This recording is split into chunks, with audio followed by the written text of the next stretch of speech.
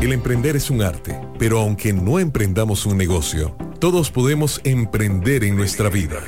Emprendedores de Vida, con Carla Castro. Inicia ahora en Amplify Radio 95.5. La voz de una generación. Muy buenos días, son las 7:02 de la mañana y estamos en vivo hoy viernes 19 de marzo.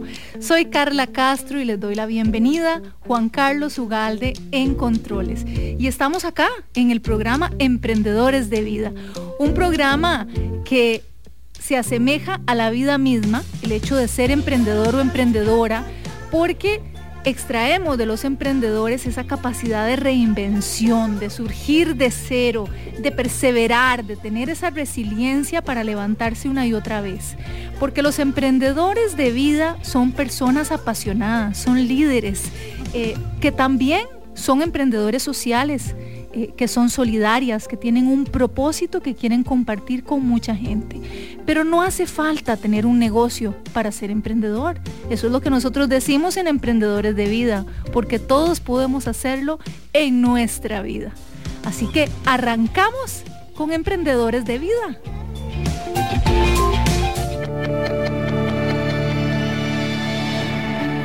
Todos podemos reinventarnos día a día. Todos podemos emprender en nuestra propia vida. Emprendedores de Vida. 7:03 de la mañana y probablemente ya estás en el carro, camino a tu trabajo, tal vez nos estás escuchando desde casa porque ya casi hay que conectarse por teletrabajo, o tal vez estás apenas alistando el desayuno. Como sea, la radio acompaña y pretendemos acompañarte aquí en Emprendedores de Vida en una hora de un tema interesantísimo. Resulta que mañana se celebra el Día Internacional de la Felicidad, ¿sí? 20 de marzo, Día Internacional de la Felicidad. Tanto que hablamos de que queremos ser felices, de que buscamos ser felices. Muchas veces esta frase es la que guía nuestros esfuerzos, es la que guía el hecho de tener esa perseverancia para ser emprendedores de vida, porque queremos alcanzar ese ideal de ser feliz. Hoy vamos a estar hablando de eso. Ojalá que si nos están escuchando, se animen a comentarnos, se animen a preguntarnos al 87-955-955, como la frecuencia de Amplify, 87-955-955, porque este es un tema muy, muy importante. El Día Internacional de la Felicidad existe desde el 2013, que las Naciones Unidas lo reconocieron como algo muy importante, un papel que se desempeña en la vida misma de las personas de todo el mundo. Sin embargo, hoy podríamos decir que a veces la felicidad está un poco amenazada, porque se necesita de un camino lleno de valores, de amabilidad, de compasión.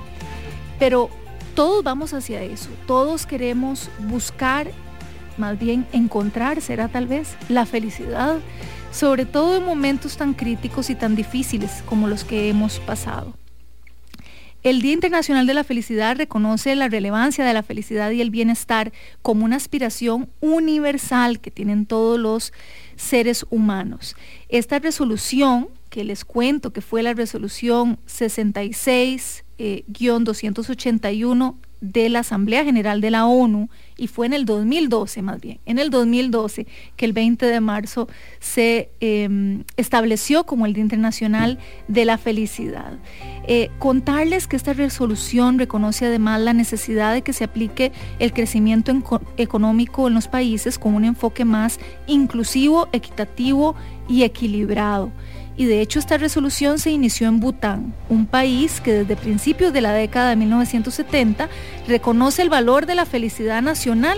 Y eso existe, es un valor, una medición de felicidad a nivel país, por encima de los ingresos nacionales, y que prioriza, escuchen bien, la felicidad nacional bruta sobre el Producto Nacional Bruto. Ven qué interesante todo este tema de la felicidad. Pero contarles que tengo una invitada hoy que es especialista en felicidad. Sí, Gisella Sánchez tiene un máster en neurofelicidad. Ya ella nos va a explicar qué significa esto.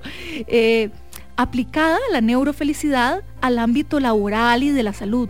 Además, Gisella es coach profesional, especialista en sostenibilidad, mindfulness y gestión emocional.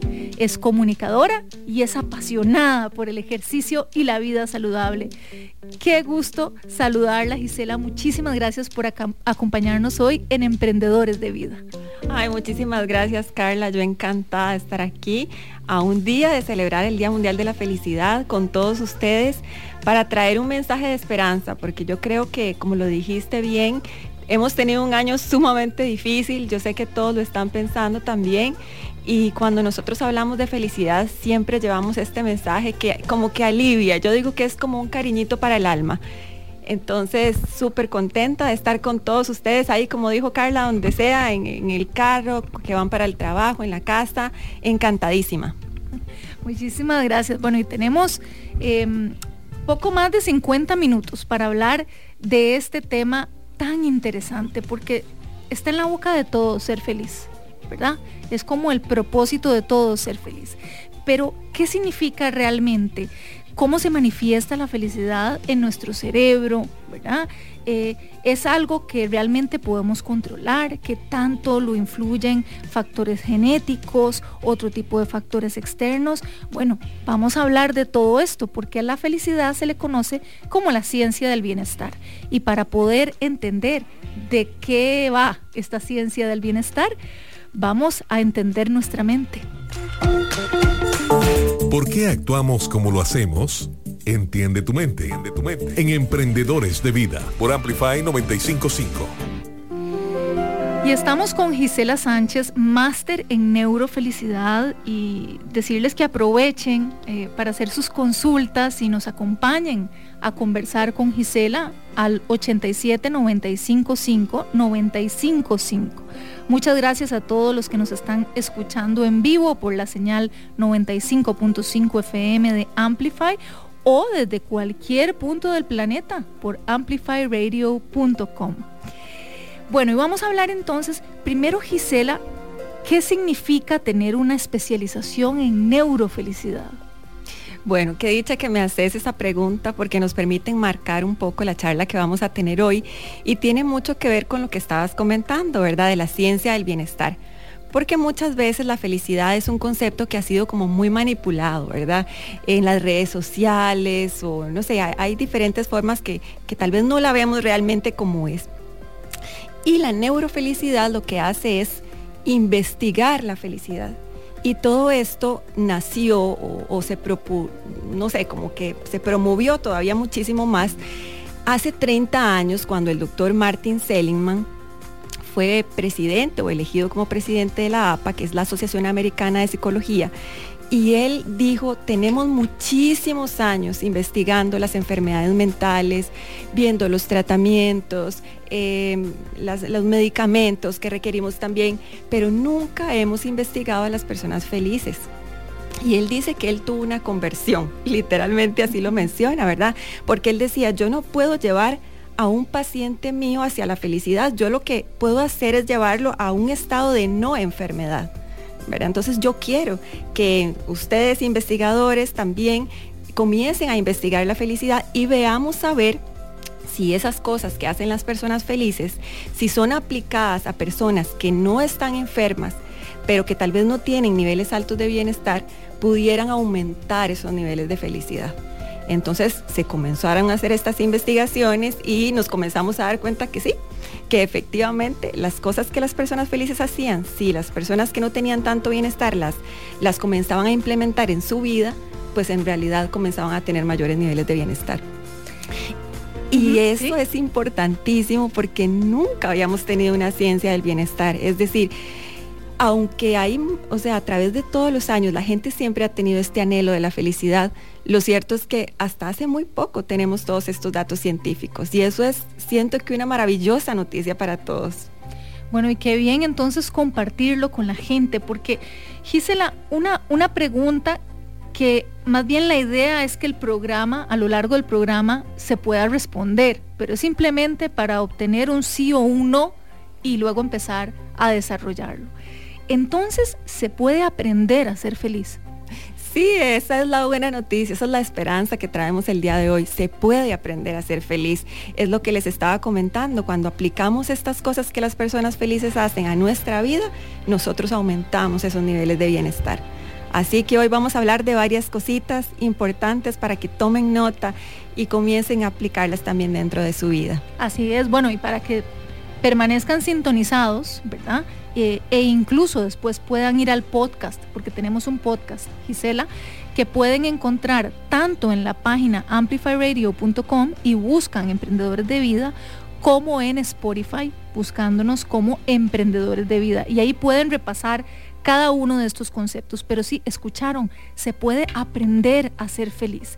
Y vamos a dejar para el final del programa puntualmente cómo podríamos, ¿verdad? ¿Cuáles son esos aprendizajes? Pero vamos a internarnos en la ciencia del bienestar. Entonces, es una ciencia relativamente nueva, es decir, si la comparamos con el estudio de la depresión, entonces solamente 30 años tenemos de poder tener acceso a esas investigaciones sobre felicidad.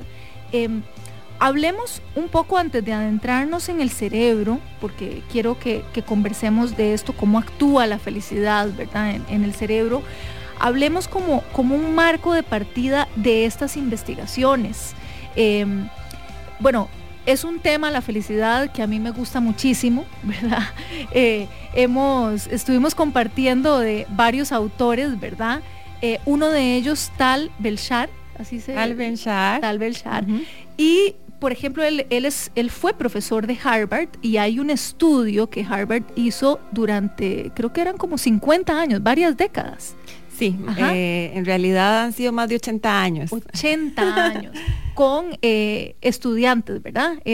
Y exalumnos. Sí, eran estudiantes de Harvard, pero también chicos, digamos, de los barrios más pobres de Boston. Uh-huh. ¿Y cuáles fueron, digamos, o sea, en resumen, estudiaron varias generaciones, y sí, digamos, las conclusiones tuvieron que ser, vamos a ir dando como pequeñas señales de cómo aprender a ser feliz, pero este estudio dio una señal muy interesante que tiene que ver con las relaciones, con las conexiones entre las personas. Sí, las relaciones positivas. En realidad este estudio es interesantísimo. Es un poquito anterior, como ves, a estos 30 años que estoy hablando, porque en realidad sí ha habido investigaciones previas, pero la mayor cantidad es desde estos 30 años. Sin embargo, este estudio es vital porque ustedes me podrían decir, bueno, es que para saber realmente qué ha hecho una persona feliz, yo tendría que ver su vida entera, ¿verdad? Uh-huh. Es como lo que uno podría pensar. Y efectivamente este estudio lo hizo. Y ellos comenzaron a hacer todo tipo de investigaciones con estas personas, que fueron 724, en realidad fueron muchísimas. Ya todavía hace unos 5 años habían cerca de 70 octogenarios que ya venían de estos que se habían investigado, y ellos todos los años les hacían exámenes físicos, iban a sus casas, fueron viendo cómo evolucionaron en la vida. Algunos crecieron, otros más bien bajaron su estatus social. Uno fue presidente de Estados Unidos, John F. Kennedy, tan interesante como eso, por ejemplo. Y el cuarto director de este estudio, que se llama Robert Waldinger, él dice que de todo lo que han investigado de ellos, el resultado más importante de esta investigación es que lo que realmente los hizo felices fueron las relaciones que ellos construyeron a lo largo de su vida. Entonces, qué importante, ¿verdad? Pienso yo, porque cuántas veces nosotros no dejamos de lado todo por cosas que realmente no nos dan felicidad, como la riqueza, el poder, la fama, que podemos hablar de esto un poquito más adelante, pero dejamos todo por estas cosas, ¿verdad? Y dejamos muchas veces, y le pasamos por encima a la familia, a los amigos, a esas relaciones que a fin de cuentas son las que al final de la vida vamos a decir que realmente nos hicieron felices. Entonces este estudio realmente es importante. Bueno, qué interesante. Ahora, hablemos en esta especialidad de neurofelicidad, bueno, se llama neuro porque estudian muchísimo el comportamiento del cerebro, ¿verdad? Uh-huh. ¿Qué nos puedes explicar sobre cómo funciona la felicidad en nuestro cerebro? O sea, si pudiéramos adentrarnos un poquito, obviamente en un lenguaje sencillo para poderlo comprender mejor, ¿cómo funciona el cerebro cuando estamos felices? Bueno, lo que la ciencia nos dice es que cuando estamos felices se activan circuitos cerebrales, ¿verdad? Entonces lo importante es que nosotros nos demos cuenta qué actividades nos activan estos circuitos, ¿verdad? Realmente antes no se sabía ni siquiera dónde estaba la felicidad. Ahora lo sabemos. ¿Por qué? Porque con las imágenes que tenemos de alta resolución del cerebro, podemos hacer estos escáneres y revisar, digamos, cuando una persona está sintiendo contento, entusiasmo, alegría, esperanza, vemos cómo se activan esos circuitos y lo vemos en diferentes personas, ¿verdad? Los mismos circuitos se activan. Es decir, entonces, lo que nosotros tenemos que hacer es ver cómo llegamos a hacer que estos circuitos de nuestro cerebro se activen. Y hay otros detalles como importantes del cerebro, que es todo el tema que tiene que ver con el cambio personal. Es decir, el cerebro está adaptado para cambiar. Todos los cerebros están adaptados para cambiar, porque a veces la gente dice, no, es que a mí me cuesta mucho porque yo soy así, para ella es más fácil. Y sí, es verdad. Hay cierta parte de genética, bueno, lo estuvimos hablando Carla y yo hace algunos días, porque ella es, como dijo, una apasionada también de este tema, ¿verdad? Y la genética sí tiene que ver, pero no es solamente la genética, ¿verdad? También tiene que ver las decisiones que tomamos y las circunstancias, en realidad, que siempre le pasamos echando la culpa a todo, tienen muy poquito que ver. Esos son promedios, ¿verdad? En realidad hay ciertas cosas que sí están muy correlacionadas con con que no estemos felices, digamos, por ejemplo, la pobreza extrema, la discriminación, son cosas que sí impactan, la violencia, digamos, el hecho de que nosotros no tengamos libertades, impacta muchísimo en la felicidad. Pero una vez que en realidad nosotros tenemos cubiertas muchas necesidades, como por ejemplo tenemos una casa, tenemos un plato de comida, tenemos salud, en realidad las circunstancias afectan muy poquito, ¿verdad? Y eso también nos lleva a otra cosa que es muy importante dentro de la felicidad, que es la felicidad. Es responsabilidad de nosotros, es responsabilidad de cada uno. No le podemos echar la culpa a nadie por nuestra felicidad. Sí tenemos que resolver algunas cosas si nosotros estamos viviendo en un contexto como este que estoy hablando, ¿verdad? De violencia o discriminación, pues ya es otra cosa, y entre toda la sociedad tenemos que resolver también estos temas, pero por lo general nosotros mismos somos los que podemos cultivar esa felicidad. Y yo digo siempre que utilizo esta metáfora, ¿verdad? Yo vivo adentro de mí y yo veo a ver qué siembro ahí adentro, ¿verdad? Si yo siembro emociones positivas, yo voy a tener un jardín ahí hermoso donde vivir. Un árbol hermoso como los que estamos disfrutando acá en Costa Rica en esta época, esos árboles rosados preciosos, ¿verdad? Si uno siembra eso es lo que recibe. Así es. Ahora, Gisela, una consulta. Entonces, bueno, acá la esperanza y el punto de partida es que todos tenemos la capacidad de aprender a ser felices. O sea, que si no lo somos, ¿verdad?, lo podemos aprender. Y ya vamos a dar algunas claves a lo largo del programa. Pero a nivel cerebral, todos tenemos este concepto, se llama neuroplasticidad, ¿cierto? Esa capacidad que tenemos de adaptar incluso nuestras conexiones cerebrales al cambio. Lo que hace que una persona, si tiene un accidente y de repente no puede mover, por ejemplo, el brazo derecho, el cerebro sea tan sabio que reconstruye esas conexiones y las hace con el brazo izquierdo, por ejemplo, ¿verdad? Tenemos esa capacidad de reinventarnos a nivel cerebral, a nivel corporal. Si todos tenemos esta capacidad, bueno, no sé si, por ejemplo, a nivel neurológico es la misma capacidad entre hombres y mujeres. Digamos, ¿cuáles han sido los descubrimientos a nivel cerebral que han dado estos 30 años de estudiar la felicidad como una ciencia? Bueno, en realidad no es que haya diferencias entre hombres y mujeres, todos tenemos esa capacidad de cambiar nuestro cerebro y sucede de manera muy interesante, ¿verdad? Tiene que ver mucho con los pensamientos que tenemos y también con lo que nosotros expongamos nuestro cerebro, ¿verdad? Entonces tenemos también esa oportunidad de decir, quiero que se fortalezca, que crezca mi cerebro, lo expongo a cosas diferentes, ¿verdad? Que muchas veces nada más estamos como en la misma rutina y tenemos que exponerlo a cosas distintas. Pero también es muy importante saber que hasta los pensamientos lo cambian. Por ejemplo, hay un estudio muy interesante que hizo un investigador que se llama Álvaro Pascual Leone, y él puso a personas a tocar un piano y a otras que se imaginaban que estaban tocando un piano.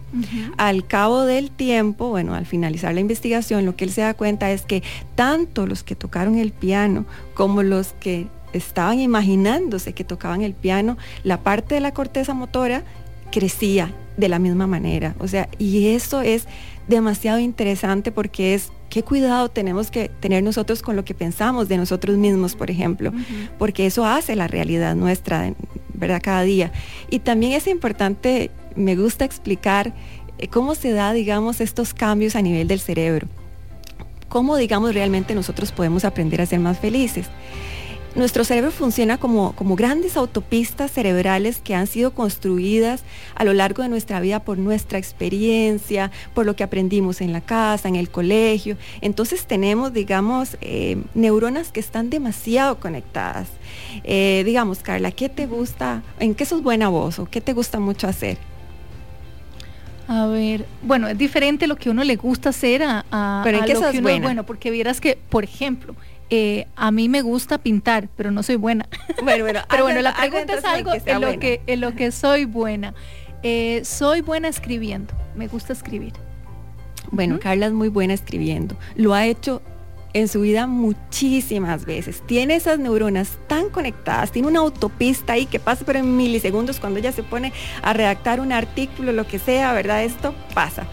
Pero si Carla hace algo en lo que ella no es buena, ¿verdad? Digamos algo en lo que no es pintar. Bueno, pintar no es buena, Dibujar, pintar le cuesta. Entonces, esas neuronas no están conectadas, ¿verdad? Les va a costar. Y cuando ella lo intente, pues ahí van a ir conectándose, pero lo van a hacer torpemente, ¿verdad?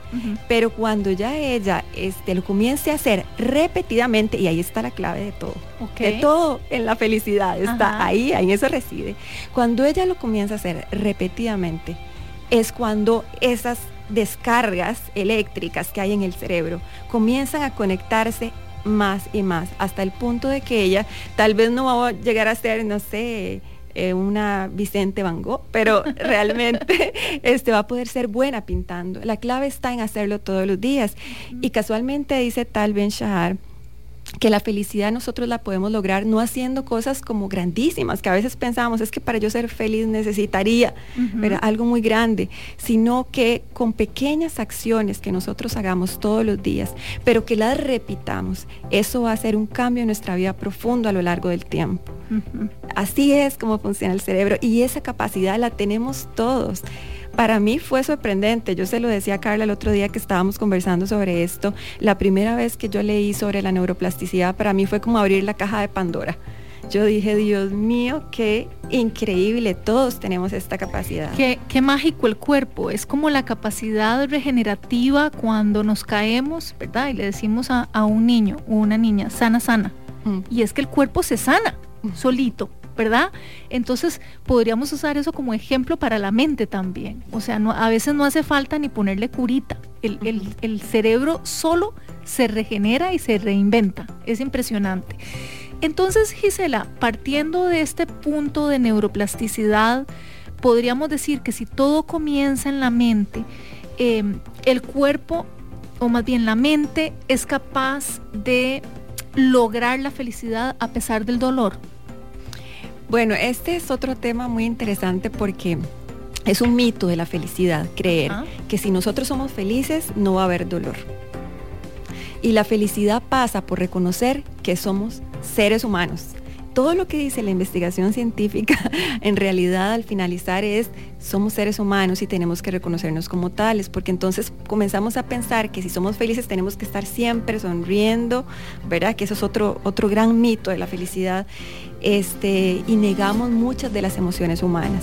Y aunque la felicidad es tener emociones positivas en nuestra vida, eso no quiere decir que las emociones negativas las vamos a eliminar, porque entonces no seríamos seres humanos, ¿verdad? Tenemos que también aprender a escuchar esas emociones negativas que hay, saber por qué están ahí, y una vez que las escuchamos, sabemos cuáles son y las gestionamos, las tenemos menos dentro de nosotros, pero no tenemos que dejar de escucharlas.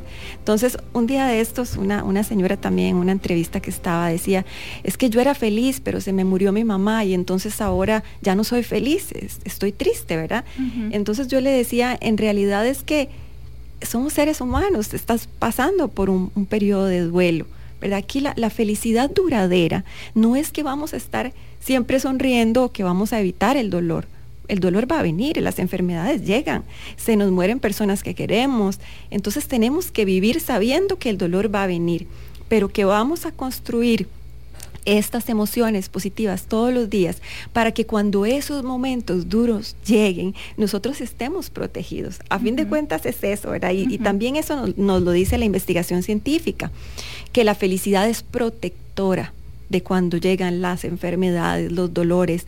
Entonces logramos mantenernos bien a pesar de lo que esté sucediendo. Y yo siempre digo, esa es mi definición de felicidad, ¿verdad? Un estado interno de satisfacción con la vida, pese a las circunstancias. Se puede estar cayendo el mundo, pero yo logro mantenerme porque he estado construyendo y sembrando todas estas emociones positivas en mi vida, y entonces logro enfrentar estos momentos siendo yo misma, dejándome sentir mal algunas veces. Ser feliz a pesar del dolor, ¿verdad? Ser feliz a pesar del dolor. Y esta definición, qué linda, la felicidad como el estado interno de satisfacción de la vida a pesar de las circunstancias. Nos vamos a quedar con eso. Y bueno, es que tenemos tanto que hablar sobre la felicidad, pero ahora Gisela mencionó los factores genéticos. ¿Qué tanto esto pesa en la felicidad? Vamos a conversarlo. Y también hay edades en las que podemos ser más felices que otras. Vamos a un corte y ya regresamos con más de este interesante tema de la felicidad.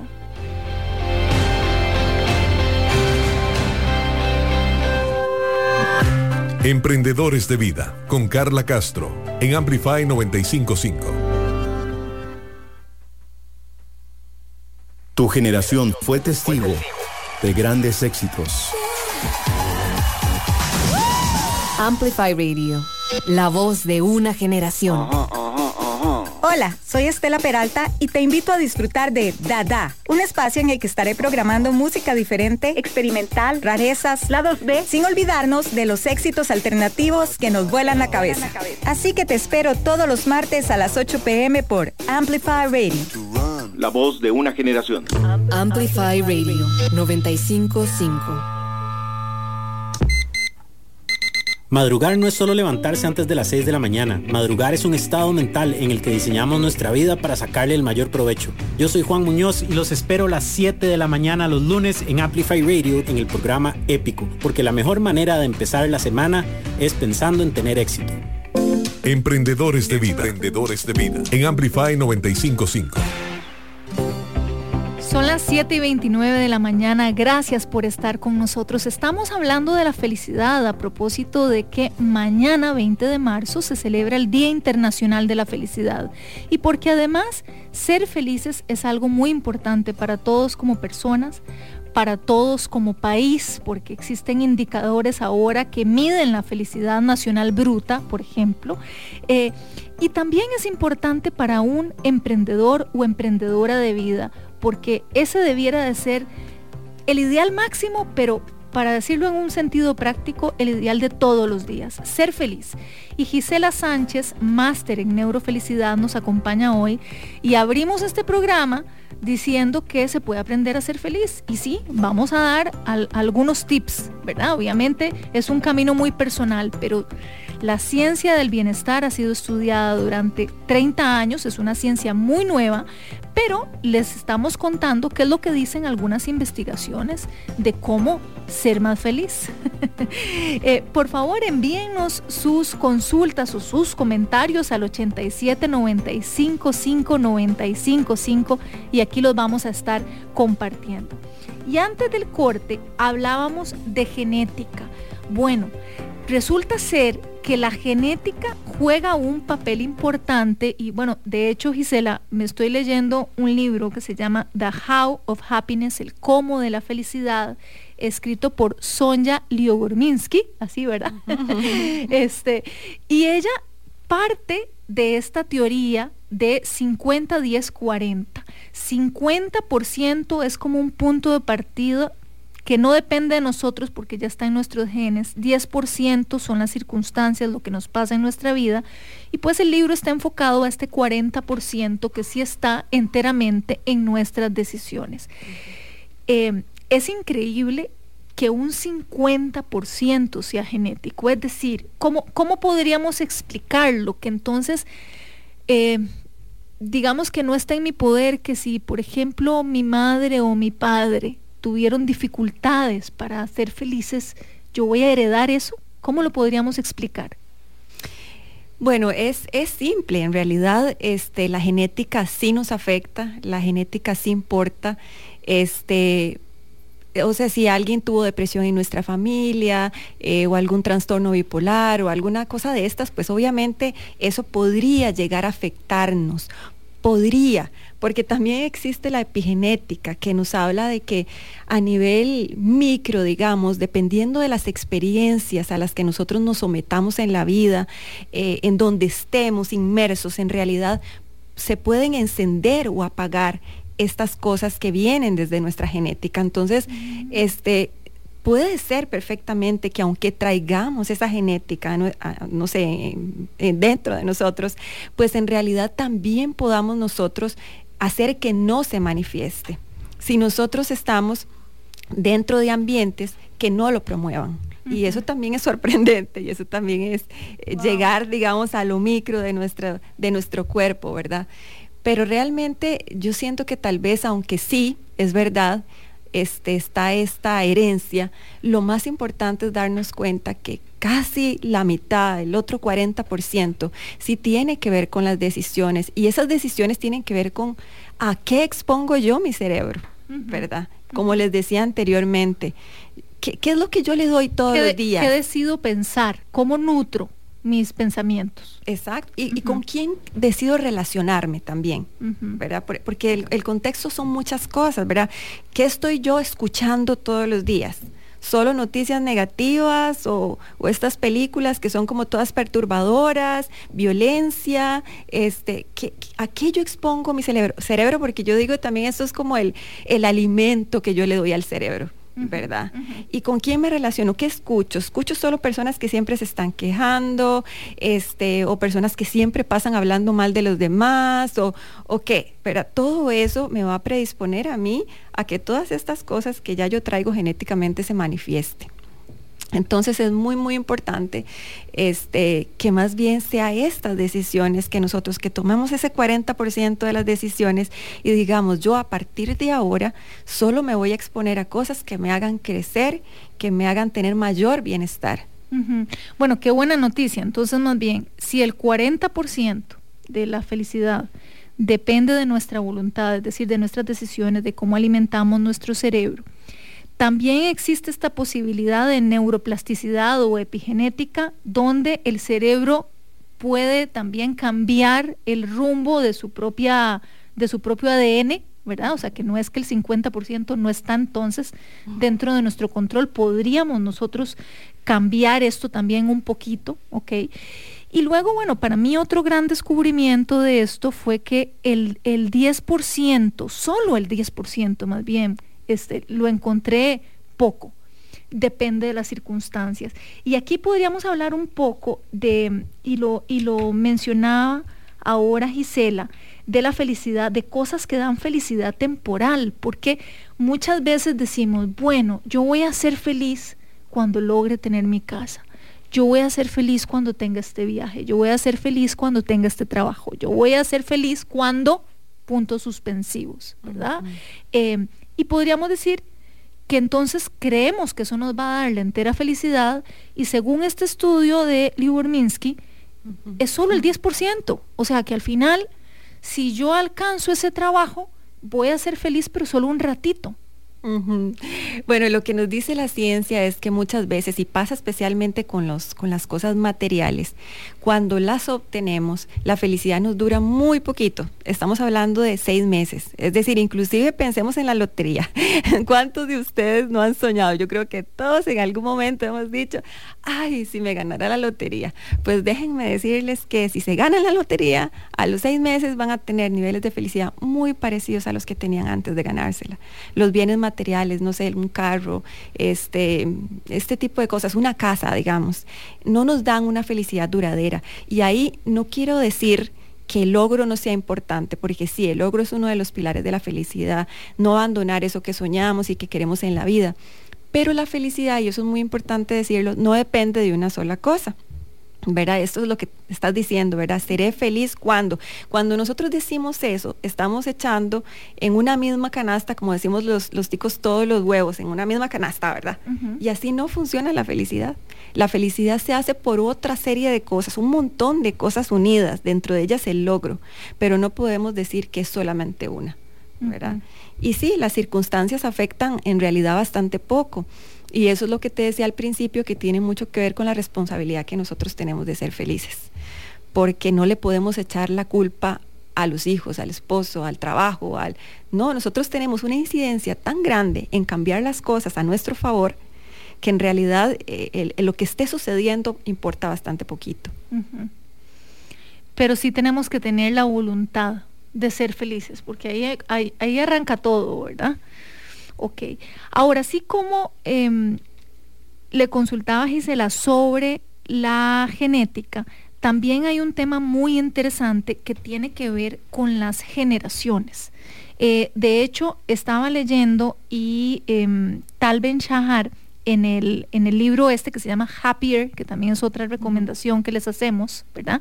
Que fue profesor de Harvard. Bueno, él mencionaba, hacía alusión a este libro de Daniel Goleman, que es súper conocido, Inteligencia Emocional.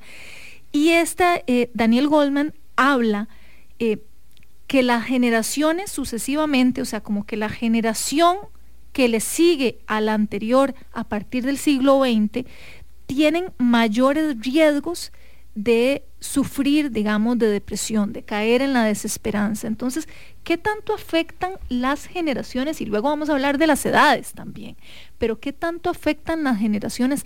¿Hay generaciones que se han estudiado que hayan sido en general más felices que otras? Bueno, en realidad lo que sabemos con respecto a este tema tiene que ver con que tendemos a ser más felices en los principios de la vida y tendemos a ser muchísimo más felices también al final de la vida, uh-huh. ¿verdad? Que se hayan estudiado así como generaciones en este momento no sabría decirte. Obviamente han habido momentos muy difíciles de la historia. Claro. Tal Ben-Shahar decía el otro día que no tenemos mediciones sobre temas de depresión. Por ejemplo, en este momento que tenemos unos picos altísimos de depresión, no tenemos a nivel mundial, no sabemos realmente antes porque no se estaba midiendo de esa manera, ¿verdad? Claro, hasta ahora. Hasta ahora, desde hace poco tenemos estas digamos, números. Pero sí sabemos eso que estabas diciendo, que normalmente tendemos a ser más felices cuando tenemos, por ejemplo, 18, 20, por estos años tendemos a ser muchísimo más felices porque estamos llenos de energía, llenos de ilusión, estamos experimentando cosas nuevas. Uh-huh. Y luego, conforme va pasando el tiempo, comenzamos a estar un poquito, digamos, con niveles de bienestar que no son tan buenos como cuando teníamos esas edades, hasta llegar a un bajón por ahí de los 45 años, de los 45 a los 55, tenemos un bajón de felicidad en nuestra vida. Okay. Y después de eso comenzamos a aumentar la felicidad otra vez. Otra vez. Entre los 40 y los 50 años, entonces, por ahí, 55. Entre los 45 y los 55 más o menos. Se da un bajón en la felicidad. ¿Por qué? Tendrá que ver con replantear, qué he logrado hasta ahora, ¿verdad? Todas estas preguntas existenciales que nos entran, si realmente ha sido suficiente lo que se ha hecho. Y no sé si influirá también los hijos que ya están más grandes y el síndrome del nido vacío. Por ahí va. Todo eso tiene que ver, exactamente. O sea, nos comenzamos a replantear qué estoy haciendo, ya no estoy tan joven, ya voy como para la vejez y he hecho lo que quiero, muchos hijos se han ido de la casa ya y entonces comienzan a ver, además estoy también en un pico muy productivo de la vida. Entonces, estoy como mucha carga también emocional. Normalmente entre los 45 años las personas están profesionalmente hablando, ya con cargos, bueno, en algunas poblaciones, ¿verdad?, muy altos, con mucha presión. Entonces, sí, efectivamente hay un bajón ahí en la felicidad. Pero lo bueno es que entonces luego ya en esa, en la vejez, pero, ¿verdad?, como adultos mayores, entonces vuelve a subir. Exacto, y lo más interesante de todo, porque le tenemos demasiado miedo a la vejez. Ajá. ¿Cierto? Y eso impacta en la felicidad de todos. Muchas veces, es que ya me duele la espalda, y es que ya no soy como antes, y me duelen las rodillas, y la gente comienza a quejarse mucho, y hay un miedo a envejecer muy grande, ¿verdad? Como si al envejecer ya viene lo peor, la decadencia, ¿verdad?, la tristeza. Y esta es otra buena noticia para que todos ustedes se queden con esa el día de hoy. La vejez nos trae también mucha felicidad, y lo que pasa a nivel del cerebro es, y porque es obvio que pasa algo, porque somos más felices, es que la amígdala, que es el corazón de nuestro cerebro emocional, la que muchas veces nos tira la ira, el miedo, la que a veces nos hace sentir tan mal, ¿verdad? La amígdala baja su actividad cuando nosotros somos adultos mayores. Entonces, eso nos hace tener una riqueza emocional muchísimo más grande, una vivencia de los afectos muchísimo más elevada que la que tenemos cuando somos más jóvenes. Y entonces tal vez sí, físicamente no estemos tan bien, pero emocionalmente estamos 1000 veces mejor. Entonces es interesantísimo, porque cuando se mide, digamos, a los jóvenes y a los adultos mayores, lo que sí vemos es que aunque tal vez haya más energía en los jóvenes, en realidad los adultos mayores logran mantener los estados de emocionalidad positiva durante más tiempo que los jóvenes, aun cuando los picos sean como muy similares.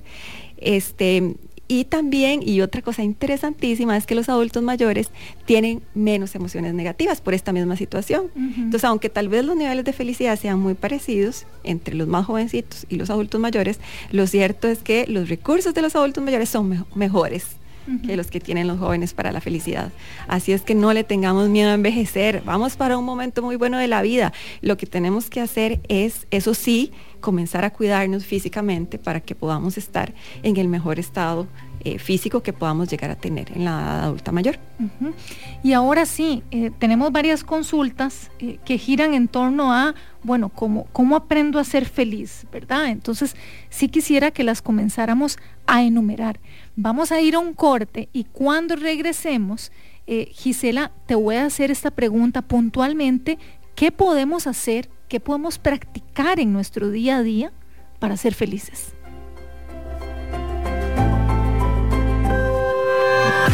Emprendedores de Vida, con Carla Castro, en Amplify 95.5.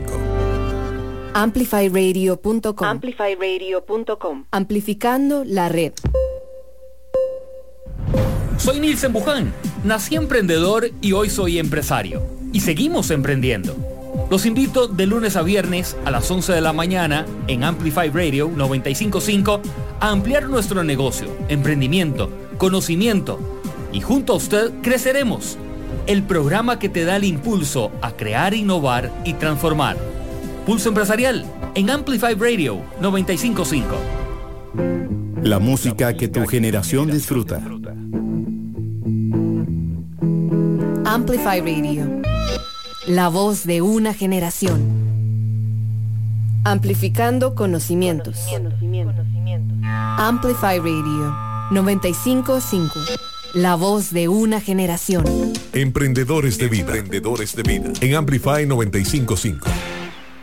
Nutrir tu mente, tu cuerpo y tu alma. Piezas claves para emprender en tu vida. En Amplify, Emprendedores de Vida. Y estamos hablando de felicidad. Estamos acá con la máster en neurofelicidad y coach profesional Gisella Sánchez. Y a lo largo del programa hemos aprendido muchísimo de cómo funciona nuestra mente, de varias relaciones que hay entre la felicidad y muchos otros factores. Pero la gran pregunta, y vamos a intentar conversar de varias cosas que podemos poner en práctica, que están en nuestro poder para poder ser felices. La buena noticia es que Gisela nos comentaba que se puede aprender a ser feliz y que nuestro cerebro es tan hábil que puede por medio de la neuroplasticidad, acomodarse o más bien aprender, empoderarse a ser feliz, ¿verdad? Y Gisela, de hecho, nos estaban haciendo preguntas al 87 95 5 95 5 y, por ejemplo, Juan nos pregunta y nos dice, ¿cómo hago para obligar a la mente a pensar en positivo? Si quizás quiero, pero una voz interna me dice que no. Bueno, ahí lo que tenemos es que practicar todos los días esto que queremos, ¿verdad? Y darnos cuenta, y eso es algo que creo que vamos a hablar ahorita. La felicidad se asienta en que nos podamos dar cuenta de cuando tenemos un pensamiento negativo, y eso no es tan fácil para nosotros como seres humanos porque no tenemos entrenada la atención, ¿verdad? Entonces, normalmente vamos en un piloto automático. Entonces, eso que nos dice él es, si él logra darse cuenta es fácil, pero si él no se está dando cuenta que ya lleva desde que se levantó hasta las 3 de la tarde dándole vuelta y vuelta y vuelta a algo que le está afectando, pues en realidad es muy difícil. Entonces hay algunas herramientas, como por ejemplo la meditación mindfulness, que nos ayuda muchísimo. Y para las personas que tal vez no crean, digamos, como en estas cosas, yo siempre les digo, es por lo menos tomarnos tiempo para respirar, para pensar en nosotros mismos, en cómo me estoy sintiendo, en darme cuenta de cómo están mis estados internos, qué emociones estoy sintiendo, ¿verdad? Y qué estoy pensando. Pero eso no sucede si yo no me detengo y me pongo a pensar en eso. ¿Ok? ¿Cómo estoy? ¿Verdad? A fin de cuentas, eso es parte de la meditación mindfulness, pero el ejercicio es darse cuenta. La felicidad se asienta en darme cuenta. Es tomar control de mi cerebro. Yo siempre digo que la mente es como cuando no está entrenada la atención, como un caballo desbocado. Va por todo lado, ¿verdad? Y muchas veces se ensaña con lo que más nos duele y ahí se queda, ¿verdad? Y ese caballo desbocado, ¿verdad? Que va de un pensamiento a otro, tenemos más de 90,000 pensamientos al día, imagínense ustedes, es agotador, ¿verdad? Eso es cuando llegamos a la casa y decimos, ay, ya no aguanto más, mi mente solo piensa, ¿verdad? Porque además Daniel Goleman dice eso, ¿verdad? Que la mente distraída es una mente infeliz, ¿verdad?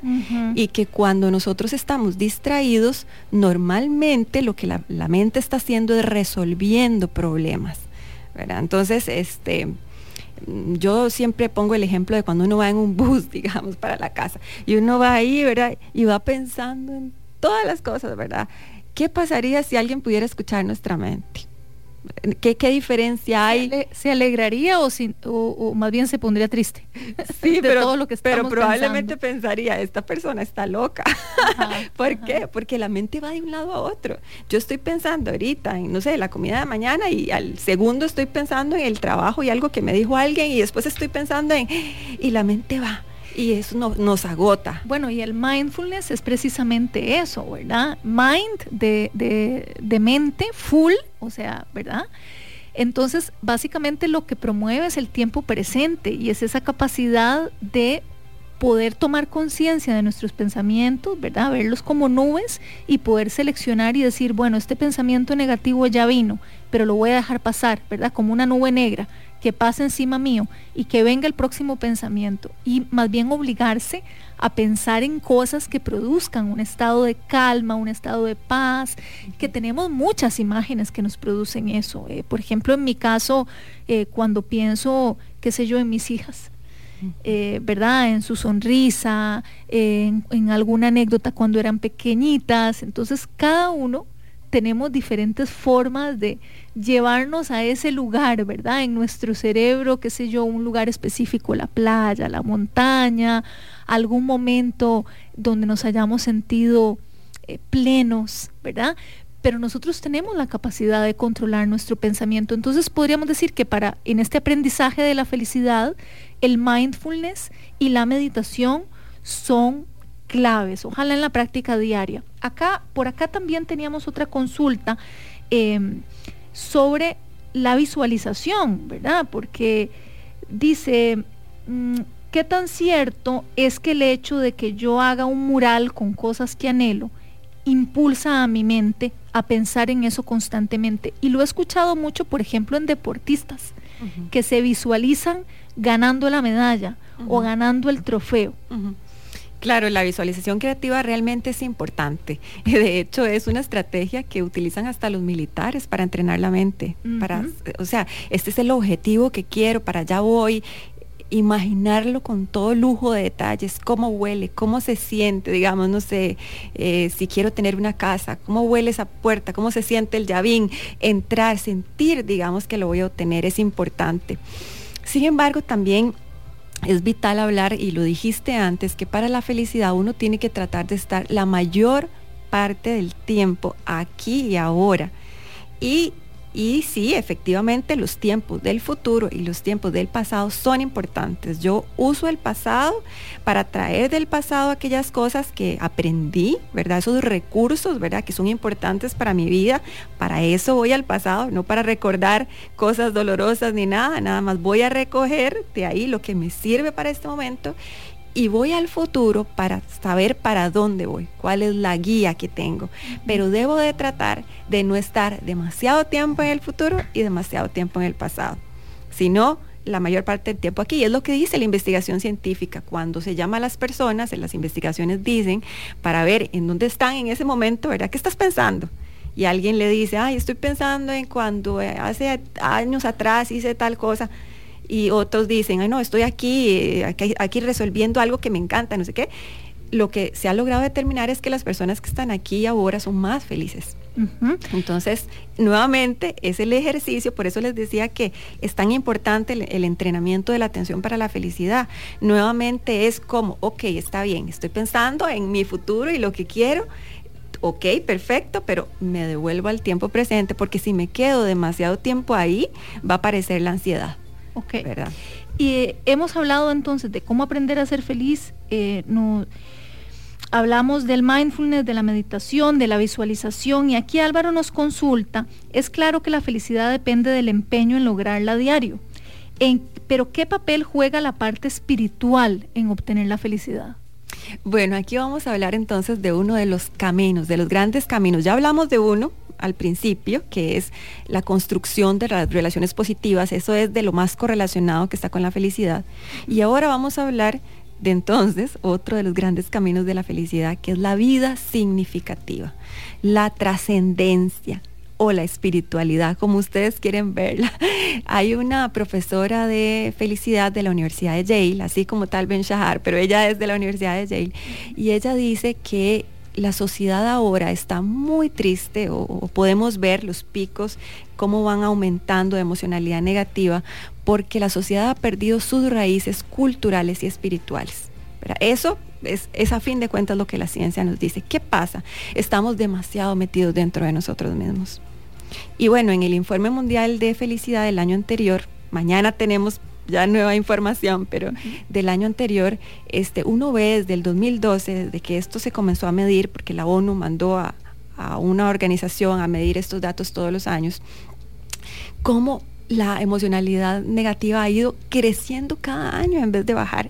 Y cuando eso no teníamos pandemia. O sea, yo no sé cómo van a ser los datos que vengan este año, porque no teníamos pandemia. Y yo lo que digo es, cuando las personas están en estados, o la sociedad en general está en estados de emocionalidad negativa, en realidad es muy difícil inclusive enfrentarse a los grandes retos que nosotros tenemos en la humanidad, ¿verdad? Porque estamos dentro de nosotros mismos nada más, luchando, ¿verdad? Por salir de ahí.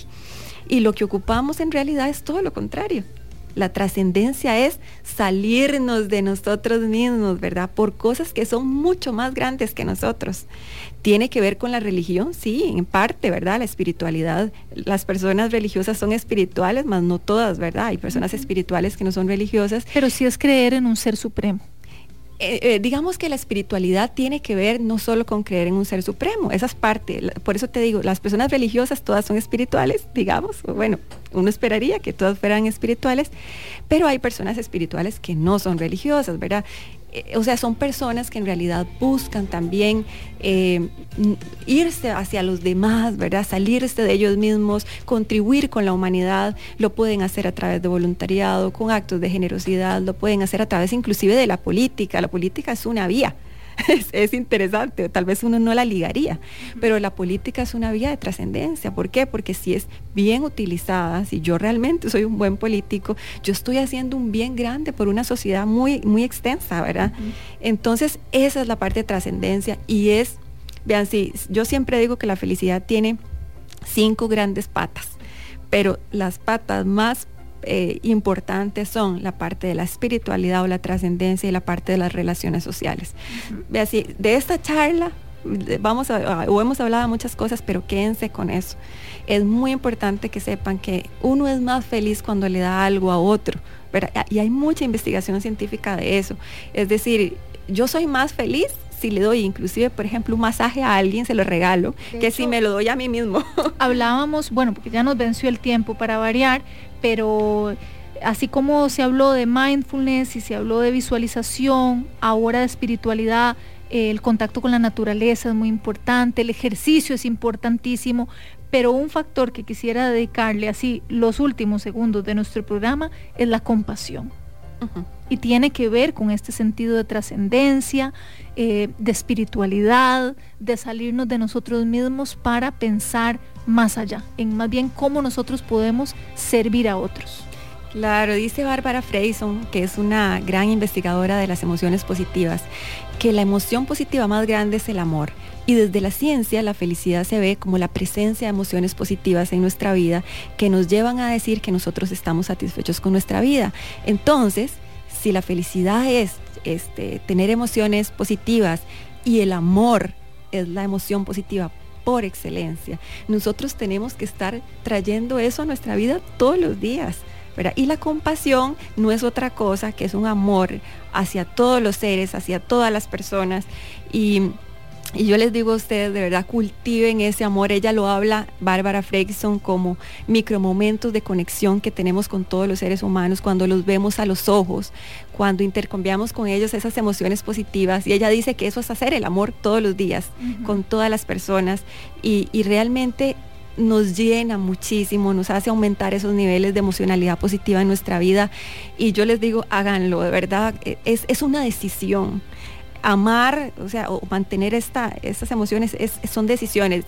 Richard Davidson, que también ha investigado mucho el tema de la compasión, él dice que cuando él va, por ejemplo, en un aeropuerto, y él es una de las personas más reconocidas de este mundo, miembro del Foro Económico Mundial, uno de los 100 hombres más influyentes del mundo, o sea, una persona realmente importante para nuestra sociedad. Él dice, yo voy por los aeropuertos y me voy encontrando personas diferentes y yo voy deseándoles que sean felices, que estén bien, porque eso yo sé que me llena a mí mi vida, que me hace una persona muchísimo más feliz. Entonces sería un excelente ejercicio mañana en el Día Internacional de la Felicidad, no solo preguntarnos cómo podemos nosotros ser más felices, sino también desearle la felicidad a los demás. Y solo ese ejercicio nos va a hacer más felices. Muchísimas gracias, Gisela. Gracias a ustedes por habernos acompañado. Y ya saben, todos los viernes a las 7 de la mañana o lo pueden repasar en el podcast de Emprendedores de Vida en Spotify, en varias plataformas digitales o en amplifyradio.com. Que tengan muy buena vida. Buenos días. Llegamos al final de Emprendedores de Vida, un espacio con contenido para nutrir tu cuerpo, alma y mente. Carla Castro vuelve el próximo viernes a las 7 de la mañana. Emprendedores de Vida, por Amplify Radio 95.5. La voz de una generación.